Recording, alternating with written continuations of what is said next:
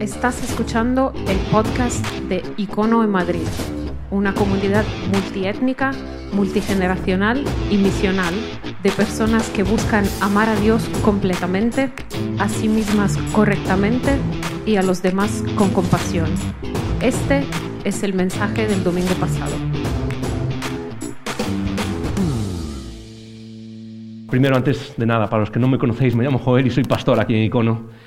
Y me encanta mi iglesia, me encanta lo que somos, me encanta el camino en el que estamos, me encanta lo que ponemos en el asador para movernos adelante. Y esto es un ejemplo, simplemente un pequeño ejemplo de lo que queremos ser. Mi sueño para Icono es que no seamos una iglesia que consume, sino una iglesia que crea. Y eso se refiere a todo tipo de cosas, desde la música. ¿No fue genial la música? ¿Sí o no? ¿Sí o no? Claro que sí, aplaudir. Se puede aplaudir por estas cosas, ¿ok? Genial todo lo demás. Y el corto, increíble. Este es el mensaje que tengo para hoy. Y es interesante porque, aunque es cierto que es para el Domingo de Resurrección y los temas quedan un poco elegidos ya, pero no tenía ni idea de lo que iban a hacer. Simplemente les dije, chicos, ¿por qué no creamos algo bueno? ¿Por qué no hacemos algo nosotros? Y podríamos haber bajado algo de internet, pero es como, no. Aquí en esta comunidad hay talento, hay dones, hay 1000 cosas que nos pueden ayudar a crear cosas. Y me encanta lo que han hecho. Simplemente deciros, no sé si sabéis lo que cuesta hacer estos 4 minutos. Yo no tenía ni idea. ¿Okay? A veces, a mí me gusta el cine, pero no tenía ni idea de que hacer 4 minutos de corto es requiere demasiado. ¿Okay? Permisos para ir a ciertos lugares y buscar otros actores y los horarios. Y gracias a todo el equipo no sé si visteis al final, una cosa que no somos ahora que se llama Icono Studio. ¿Lo visteis? ¿Alguien lo vio? ¿Sí? ¿Los fijasteis que ponía al final de Icono Studio? Eso es lo que queremos hacer. Queremos enfocarnos hacia un futuro donde podamos quizás tener un estudio donde podamos seguir creando y construyendo y de cortometrajes pasemos a largometrajes. ¿Sí o no? ¿No estaría bien? ¿Sí? Y quizás crear un Netflix cristiano en España. ¿Sí o no? ¿Sí? Ok, ¿os animáis conmigo? ¿Sí? Ok, pues sacar las carteras. No, es broma. Es broma. Pero quiero darle gracias a todo el equipo, ¿ok? Está Benny aquí detrás de esta cámara. Saluda a Benny. Benny, hola. Eso es. Benny, director de Icono Studio. Un tío increíble. ¿Quién más está por ahí? Montoya. ¿Dónde estás? Está por aquí el escritor, el guionista. Ya se ha ido. Aquí delante está, aquí está. Eso es. Gracias, Esteban. Está Katie a su lado también. Katie, gracias. ¿Quién más ayudó? Yo sé que David, allá arriba de todo, no lo veis detrás de la cámara, pero David también ayudó. Eso es. Aplaudid con ganas, como si fuese de verdad. Eso es. Voy a aplaudir. Y mi convicción es que muchas veces en la iglesia hay un lenguaje, y esto es simplemente otra vez un poco más de lo mismo, pero no sé si os pasa, a veces en la iglesia siempre ha habido este lenguaje de si tienes talento se hacen las cosas bien, no, es porque esto es para el Señor y no se puede aplaudir, no se puede reconocer. Déjame decirte, yo no comparto eso, para nada, cero, ¿ok? El Señor nos ha dado talentos. Y yo creo que cuando usamos esos talentos y reflejamos su gloria, le damos gloria, y podemos al mismo tiempo decir, hey, qué bien lo has hecho. Esto está bien hecho en el nombre de Jesús, ¿sí o no? Y podemos hacerlo juntos, y mejor decir, ok, en lugar de crear ese talento y esas cosas para un mensaje que no es eterno, podemos juntos como comunidad venir y decir, no, vamos a hacer ese talento, y seguramente aquí hay más actores y actrices y directores, y si quieres servir en el equipo de Icono Studio, podéis hablar con Benny, pero hay mucho más hacia donde vamos, muchísimo más. Tenemos una iglesia que crea música, vídeo, película, documental, arte, escultura, fotografía, todo esto que comunica algo. ¿Quién sabe algún día hacer una exposición en alguna sala de exposiciones de Madrid de fotografía que comunique el mensaje de Jesús? Bien hecha, ¿ok? No esos que dicen a veces, no habéis conocido todos, soy fotógrafo. No lo eres. Tú crees que eres fotógrafo, pero no. Okay. Eso es lo que queremos hacer, crear. Así que, chicos, muchas gracias por este corto. Y aparte lo que voy a retaros hoy, y esto no es lo que hago, simplemente lo voy a lanzar ahí, pero es lo que dije antes. Para seguir adelante necesitamos colaborar todos, contribuir todos. Y eso requiere no solo participar y remangarnos y hacer cosas y levantarnos temprano, tener que ver a estos chicos cogiendo autobuses y yendo de un lado para otro y moviendo el equipo y las cámaras por el metro de Madrid.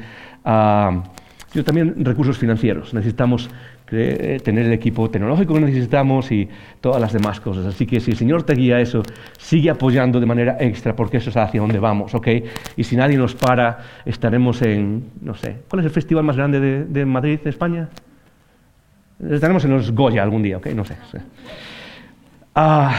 ¡Qué día! La resurrección de Jesús. No voy a tener un mensaje hoy, no tengo un mensaje porque yo creo que Dios está hablando de una manera increíble a través de la música. Gracias por esas voces, gracias Toño por el tiempo ensayado, el mensaje del corto, lo que dijo Ami ahora, todos entendemos, pero sí quiero que no se nos pase este momento, sí quiero que no se nos pase este momento único. Es cierto que todos los domingos son días de resurrección, domingos de resurrección para aquellos que creemos en Jesús, pero piensa por un segundo la oportunidad que tenemos de pararnos y celebrar esta locura, la locura de la vida, la locura de la resurrección, la locura de que la muerte no es el final. Porque es cierto, es una locura, es difícil de creer, pero es algo que precisamente por eso ha transformado a la humanidad entera. Y es como pasar literalmente de negro a blanco.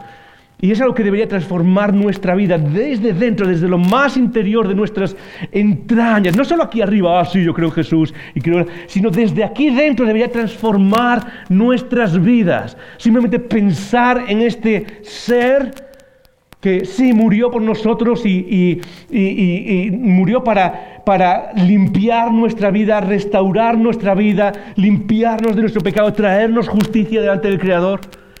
Pero luego hizo algo que va mucho más allá y es resucitar de los muertos. Y eso debería transformarnos. La expresión que uso, y es cómo se llama el no mensaje de hoy, deberíamos ser gente de la resurrección. ¿Por qué digo esto? Porque creo que como cristianos muchas veces somos gente de, voy a poner ejemplos, gente de la adoración, ¿sí o no? Está muy bien cantar, venir a la iglesia, ¿sí o no? Somos gente de la moralidad, ¿sí o no? También. Se nos conoce como la gente de la moralidad, ¿sí? De, hey, esto se puede hacer, esto no se puede hacer. Y está bien, es algo que tenemos que perseguir. Se nos conoce como gente del servicio, ¿ok? Gente que sirve, y somos el pueblo del servicio, las personas del servicio. Se nos conoce como personas del libro, la lectura del libro de la Biblia.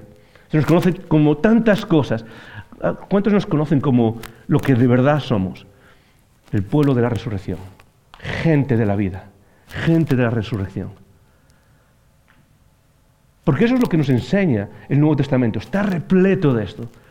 Está repleto de ese mensaje en el cual no solo se nos dice que hay que hacer ciertas cosas y comportarse bien, se nos dice no solo que hay que servir a los demás y amar a los demás y traer justicia al mundo, se nos dice no solo que hay que adorar y entender el mensaje, se nos dice algo más que tiene que ver con la vida y con la muerte.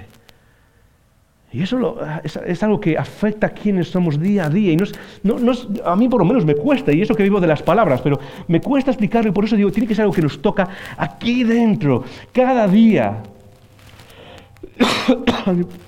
¿Cuántos habéis ido a un campamento cuando erais jóvenes o pequeños? ¿Alguien por aquí? La mayoría por aquí. O sea, este lado nunca ha ido a un campamento. Ok, increíble. Hospitalidad hace un buen trabajo filtrando a la gente. Este lado es el de los campamentos, este lado es el de los no campamentos. El de los campamentos de hola. No, es broma. Ok, estáis jugando. Hay una experiencia, tanto para que los que habéis ido a los campamentos, seguro que reconocéis muy. Los campamentos tienen 1000 cosas, a veces de una semana, a veces 2 semanas, y cuando eres joven o pequeño lo pasas genial. Pero y hay cosas diferentes en cada campamento, pero hay una experiencia que es común a todos los campamentos. La he vivido, me acuerdo, es lo que más recuerdo yo y es lo que veo en todos los sitios. Es el último día, cuando estás, ¿qué es lo que pasa? Cuando te vas a casa. ¿Qué? Dilo en alto. Llorar, ¿sí o no? ¿Es cierto o no es cierto? O sea, el último día, yo no quiero irme, ¿sí o no? Y firmar el libro también, firmar uno de los libros hey, y eres mi mejor amigo, sí, te quiero para siempre. A los 2 días no te acuerdas de esa persona, pero es lo mejor y me acuerdo, sí. El último día es especial porque has vivido has vivido en algo interesante, intenso, algo que es quizás mucho más especial que la rutina diaria. Y de repente eso llega al final y lo único que creas es sensación de Por un lado quieres volver a casa, estás cansado, estás cansada, pero por otro lado sientes ese dolor, esa pena, ¿sí o no? Es algo muy común. Si nunca has estado en un campamento, si algún día llevas a tus hijos o si algún día vas a algún retiro o algo, lo vas a notar. Hay una sensación rara de dejar ese lugar donde todo fue tan intenso. Ok, te levantas temprano, desayuno, risas, no sé qué, luego la actividad, luego no sé qué, luego vas al río, luego vas a la piscina, luego campeonato de fútbol, no sé qué, por la noche veladas y las primeras veces que te enamoras de alguien, ¿sí o no? ¿Os acordáis? Es como veías a ese chico o a esa chica y al final llega, y esto es lo interesante, es que aquello que era precioso se acaba, aquello que era increíble se acaba. Y estaba estos días buscando una especie de ilustración para el sentimiento que hay detrás de esto que hablamos de que es la vida y la muerte. Y, el Señor es increíble, pero me lo dio mi hija Nora ayer por la noche. Mi hija Nora tiene 8 años y típico, bueno, a mí y yo y las niñas fuimos a un retiro de unos días aquí cerca de Segovia. Y nos lo estábamos pasando bien, pero ellas se lo pasaron genial, ¿ok? Había piscina, había no sé qué, y jugaban, y azúcar, y just, ¿ok? Es como... Y de repente llegó la última noche y cenamos y dijimos, hay que irse para la cama, que mañana tenemos que levantarnos temprano, hay que ir a la iglesia, hay que servir.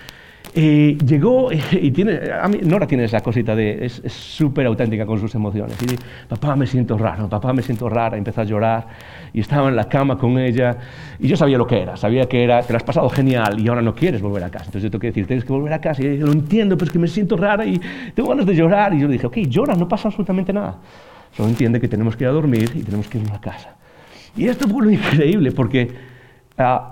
de repente empezó a llorar, y empezó a decir, ¿por qué? Es que ¿por qué tenemos que volver a casa? Es que no lo entiendo, y estaba llorando, y de repente hizo algo que fue interesante. Me abrazó como si fuese, no sé, lo último, me dio un abrazo y estaba llorando, y yo estaba con ella diciendo, no pasa absolutamente nada, y de repente me apartó la cara, yo no sé si podéis visualizar lo que estoy diciendo, pero me apartó la cara, así, me apartó la cara y me está mirando, y la cara que tiene ella no es de miedo, no es de terror, es de una tristeza profunda, es de un ¿por qué? Es de no entiendo. Y me dice, ¿por qué tenemos que y esto es súper rápido, ¿por qué tenemos que irnos? ¿Por qué tenemos que crecer? ¿Y por qué tenemos que hacernos mayores? ¿Y por qué tenemos que morir? Y de repente me dice, ¿por qué Dios creó la muerte? ¿Por qué Dios nos hizo para morir? No, eso es un salto grande, le dije, Nora. Si quieres vamos a dormir y te lo explico mañana. No. ¿Sabéis qué fue interesante de ese momento? Fue tan auténtico. Pero esto es lo interesante, porque creo que es algo que hacemos todos nosotros. En el fondo, sabemos que hay una relación estrecha entre todo lo que pasa en nuestra vida, bueno, que se acaba, y el hecho de la muerte. La muerte es el enemigo principal. Y nuestra cultura está diseñada para evitar eso, para evitar pensar en eso constantemente. Para evitar reflexionar sobre eso, para evitar mirar de frente a eso y enfrentarlo. Lo hacemos constantemente, se llama entretenimiento. La mayoría de las cosas que hacemos, entretenimiento, vida, proyectos, vienen de evitar pensar en que todo esto se acaba. Y el enemigo principal que tú y yo tenemos en la vida no es las cosas malas que nos pasan, no es no sé, perder amigos, o perder trabajos, o perder carreras, o mala situación económica. En el fondo sabemos que el enemigo real es la tumba.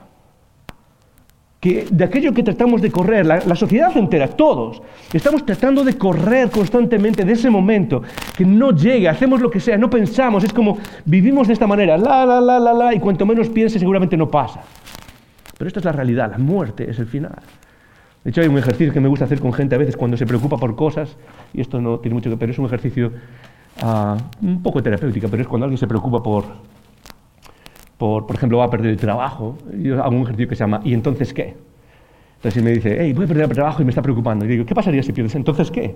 ¿Qué pasaría si pierdes tu trabajo? Pues que voy a quedarme sin dinero. ¿Y entonces qué? ¿Qué pasaría si te quedas sin dinero? Pues que no puedo pagar el alquiler. ¿Y entonces qué? Le pregunto, ¿qué pasaría si pagar el alquiler? Pues que me voy a vivir a la calle. ¿Y entonces qué? Y normalmente siempre llega un punto donde las cosas empiezan a ponerse grandes. Me quedo en la calle y no tengo para comer. ¿Y entonces qué? Y al final siempre se llega al mismo punto y dice, entonces me muero. Es conectar un problema que quizás es menor con algo aquí detrás nos está diciendo que cualquier cosa nos va a llevar a ese final. Y lo que hago luego es interrumpir, ¿ok? Por ejemplo, hey, si no puedo pagar el alquiler, me quedo en la calle y le digo, ¿estás seguro? ¿Es eso? No hay nadie que te cogería. O sea, tratamos de romper la cadena para aliviar el peso de que detrás de nuestros problemas está el gran problema. Por eso Jesús es increíble. Porque nadie en la historia de la humanidad ha roto esa cadena. Nadie en la historia de la humanidad, nadie. No es que nadie haya hablado, la gente ha hablado de eso, pero nadie la ha roto. Por eso lo que celebramos hoy es una locura increíble, que no está solo basada en lo que yo digo.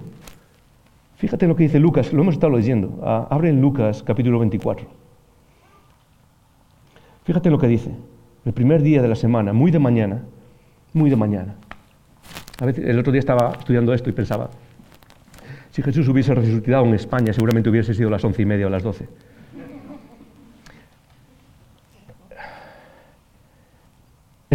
No sé por qué es gracioso, pero no es verdad. El primer día de mañana de la semana vinieron al sepulcro trayendo especies aromáticas que habían preparado y algunas otras mujeres con ellas. Y hallaron removida la piedra del sepulcro, la tapa del sepulcro, una tapa que pesa toneladas. ¿Okay? Esto no se puede levantar entre varias personas. Y entrando no hallaron el cuerpo del Señor Jesús. Aconteció que estando ellas perplejas por esto, aquí se separaron junto a ellas dos varones con vestiduras resplandecientes.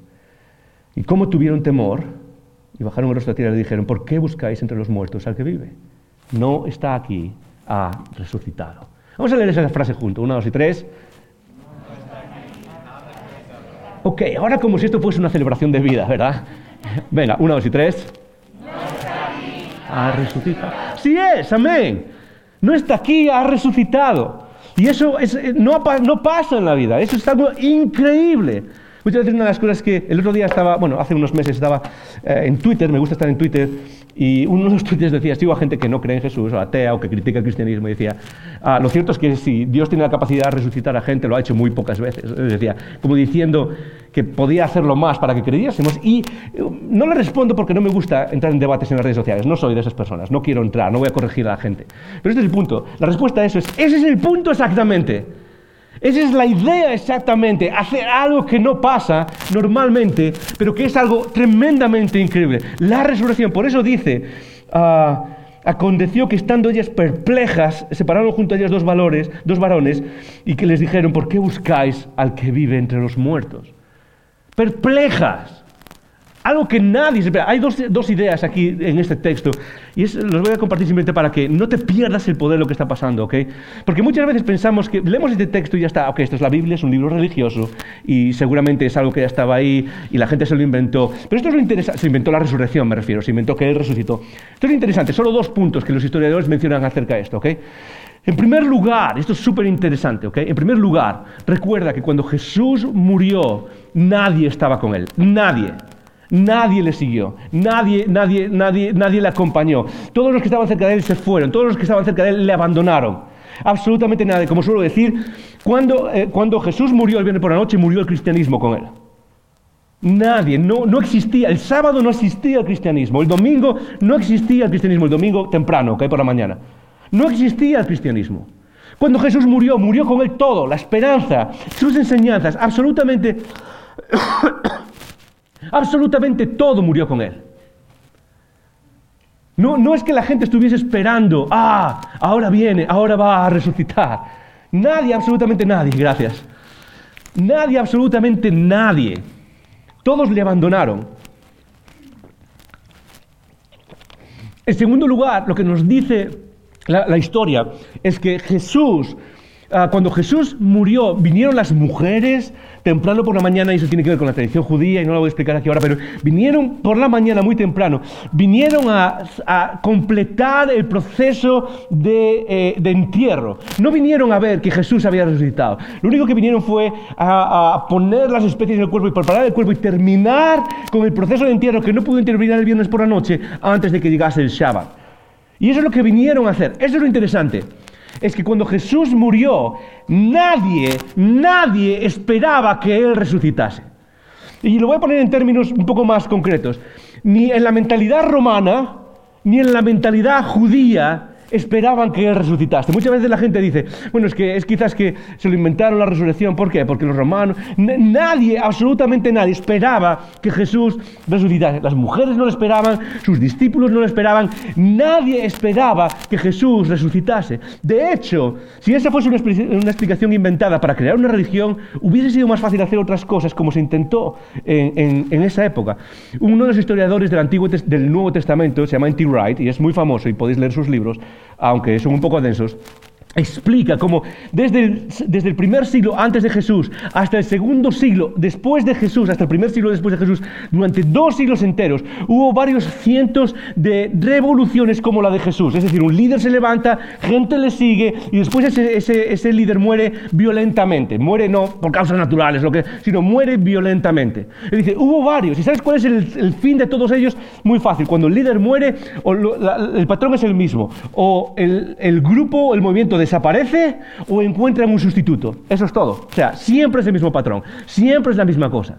Si quisiesen inventarse algo, podrían haberse inventado algo así, no algo que nadie, absolutamente nadie, esperaba. Sin embargo, lo que nos dicen es, hey, Jesús ha resucitado. 2 cosas. ¿Qué significa esto? Y os dejo con estas ideas. ¿Qué significa la resurrección de Jesús? En primer lugar, significa la demostración. Di conmigo, demostración. Pedidlo otra vez, demostración. Di conmigo, prueba. Di conmigo, evidencia.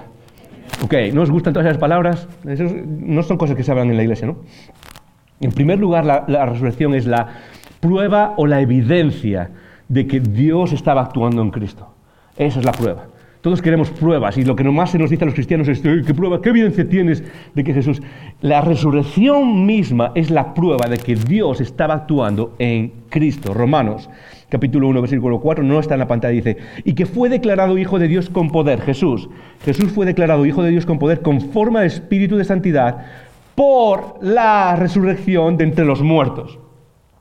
La resurrección es la prueba, la evidencia de que lo que pasó en la cruz, de que lo que pasó durante su vida, de que su encarnación, todo eso era un acto dirigido por Dios. Y tenía que ser algo tremendamente milagroso, algo que hace que se te abran los ojos. Y eso es precisamente lo que es la resurrección. La resurrección es la evidencia, lo que te llama la atención, que dice, sí, Dios estaba actuando ahí.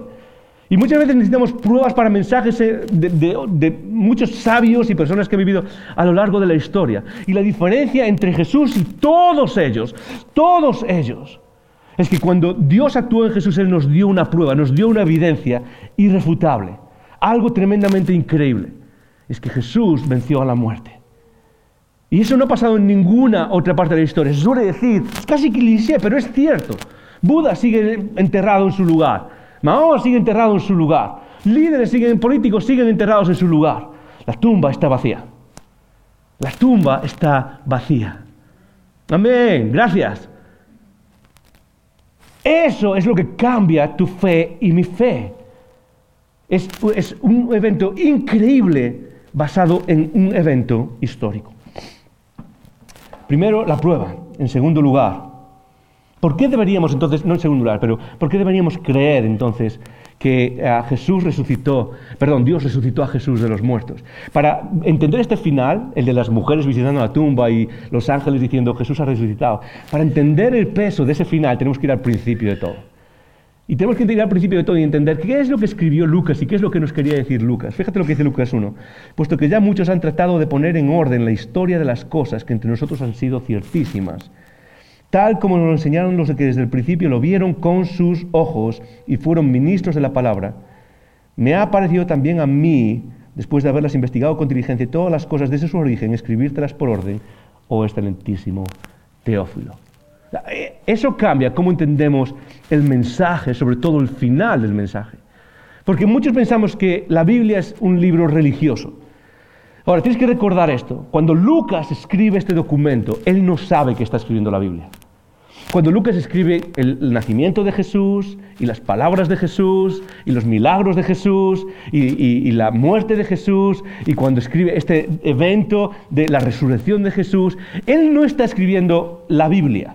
Él está escribiendo un tratado histórico. Lo que ha hecho es algo que se ha hecho a lo largo de la historia cientos o miles de veces. Es investigar algo con diligencia, dice, después de haber investigado con diligencia todas las cosas desde su origen. La palabra diligencia en el idioma original significa seguir el camino de algo, seguir hasta su punto inicial, seguir como una pista que lleva a otra pista, que lleva a otra pista, que lleva a otra pista, que lleva a otra pista, y seguir toda esa información hasta el final. Y Lucas nos está diciendo algo interesante, es que cuando escribe acerca de Jesús, le está escribiendo a alguien, y dice, yo sé que hemos escuchado de esto desde el principio, alguien nos lo ha enseñado, pero funcionan historias por aquí y por allí, ¿sí? Es como alguien te ha enseñado este trocito, alguien te ha enseñado este otro trocito, alguien te ha enseñado, has escuchado esto otro. Es como funciona, en cierto modo es como funciona nuestra sociedad. Si estás aquí y no eres cristiano, quizás no sigues a Jesús, es como funciona nuestra sociedad, ¿sí o no? Casi con cualquier persona que vas en el mundo funciona así. Ha escuchado un poco aquí, ha escuchado un poco aquí.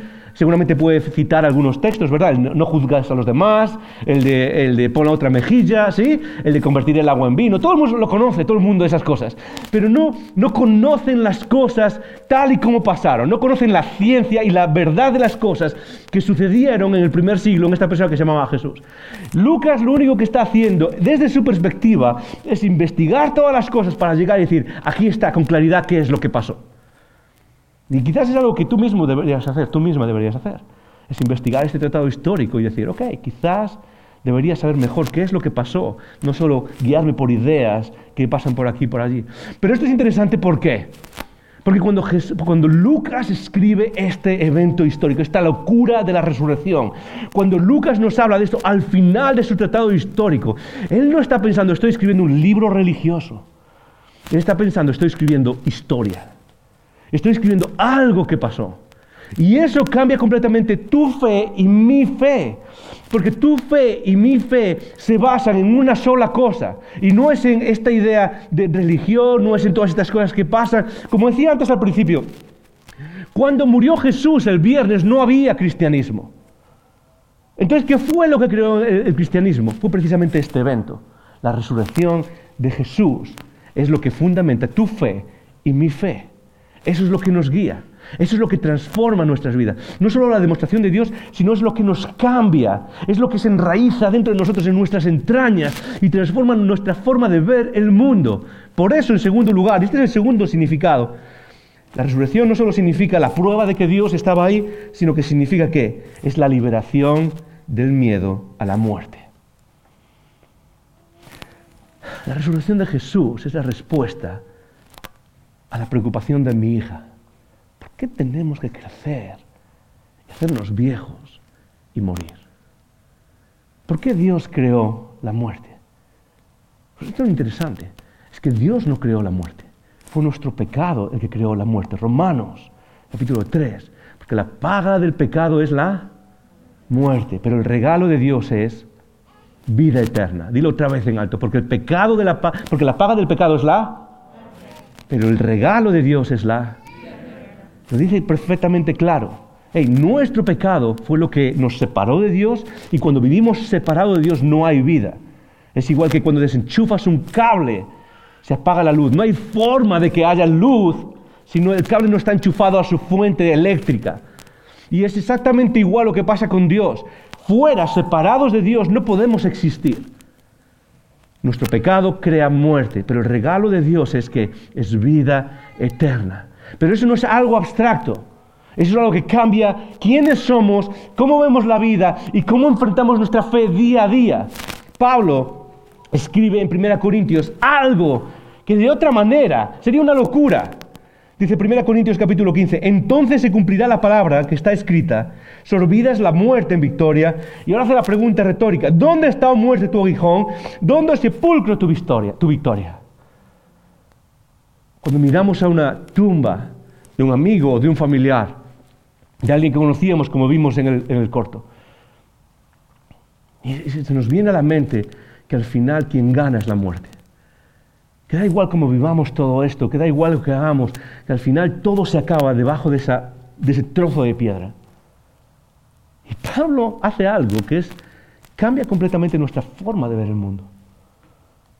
No solo piensa que Dios estaba en Cristo y es la prueba de que Dios estaba ahí, sino que Pablo está haciendo algo que es casi eso, una locura. Es como mirar de frente a la muerte, a ese enemigo último, y decirle, ¿dónde está tu poder ahora? ¿Dónde está tu poder ahora? Es mirar a la muerte y saber que no tiene ningún poder.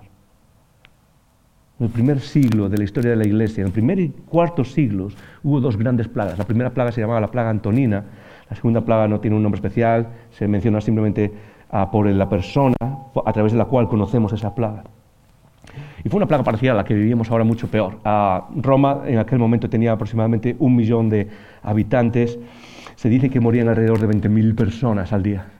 Acabó más o menos con la mitad de toda Roma. Increíble, una plaga que arrasó. El consejo de las autoridades era: vete de Roma si puedes, vete al campo, vete al lugar donde no estés con personas, sal de aquí. Y la gente moría, pero vamos, caían como moscas. ¿Sabes quién se quedó en Roma para ayudar a las personas convalecientes?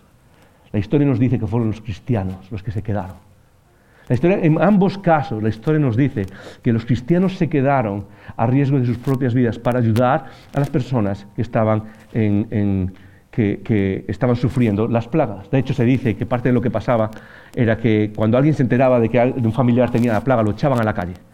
Imagínate eso. O sea, tú vives con alguien, te enteras de que tiene esa enfermedad, te vas a la calle, no nos queremos arriesgar. Los cristianos se quedaron para ayudar a eso. Pregunta: ¿sabes por qué hicieron eso? Es porque ellos eran el pueblo de la resurrección. Es porque ellos sabían, entendían algo que creo que a veces se nos ha olvidado. Es que no tenemos que tener miedo a nada, ni siquiera a la muerte.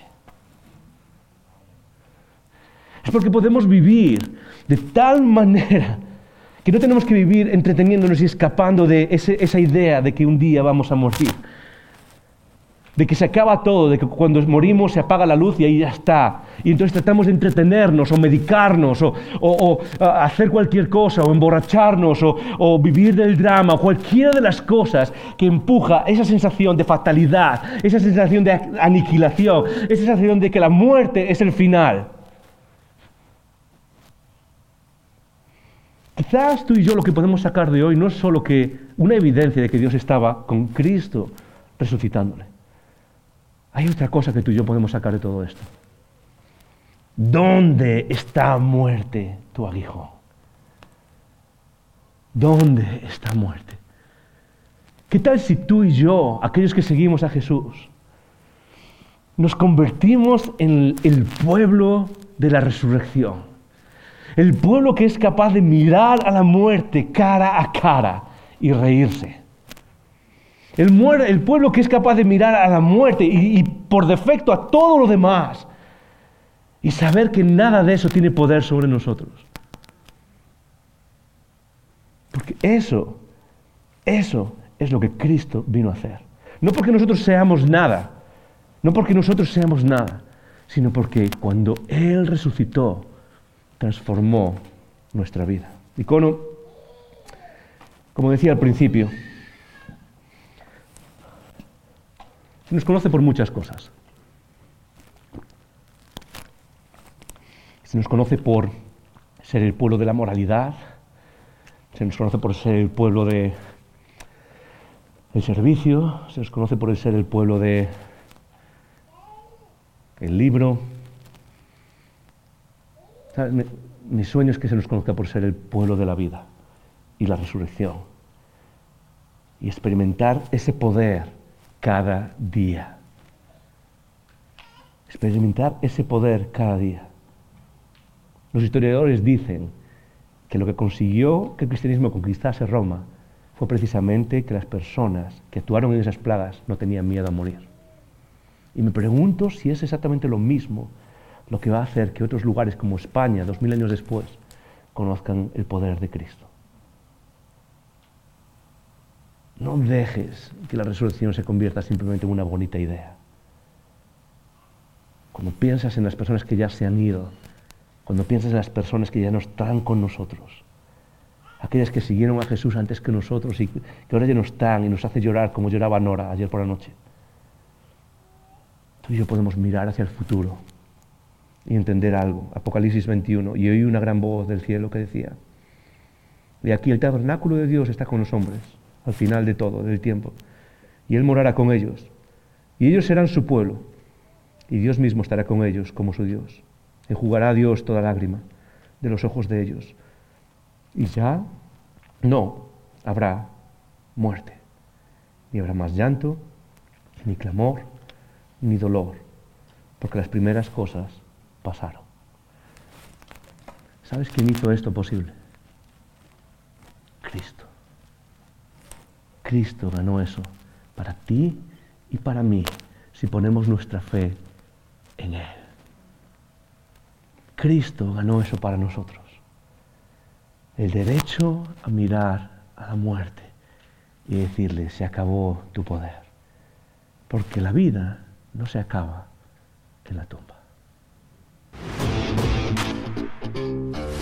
Gracias por escuchar estos recursos.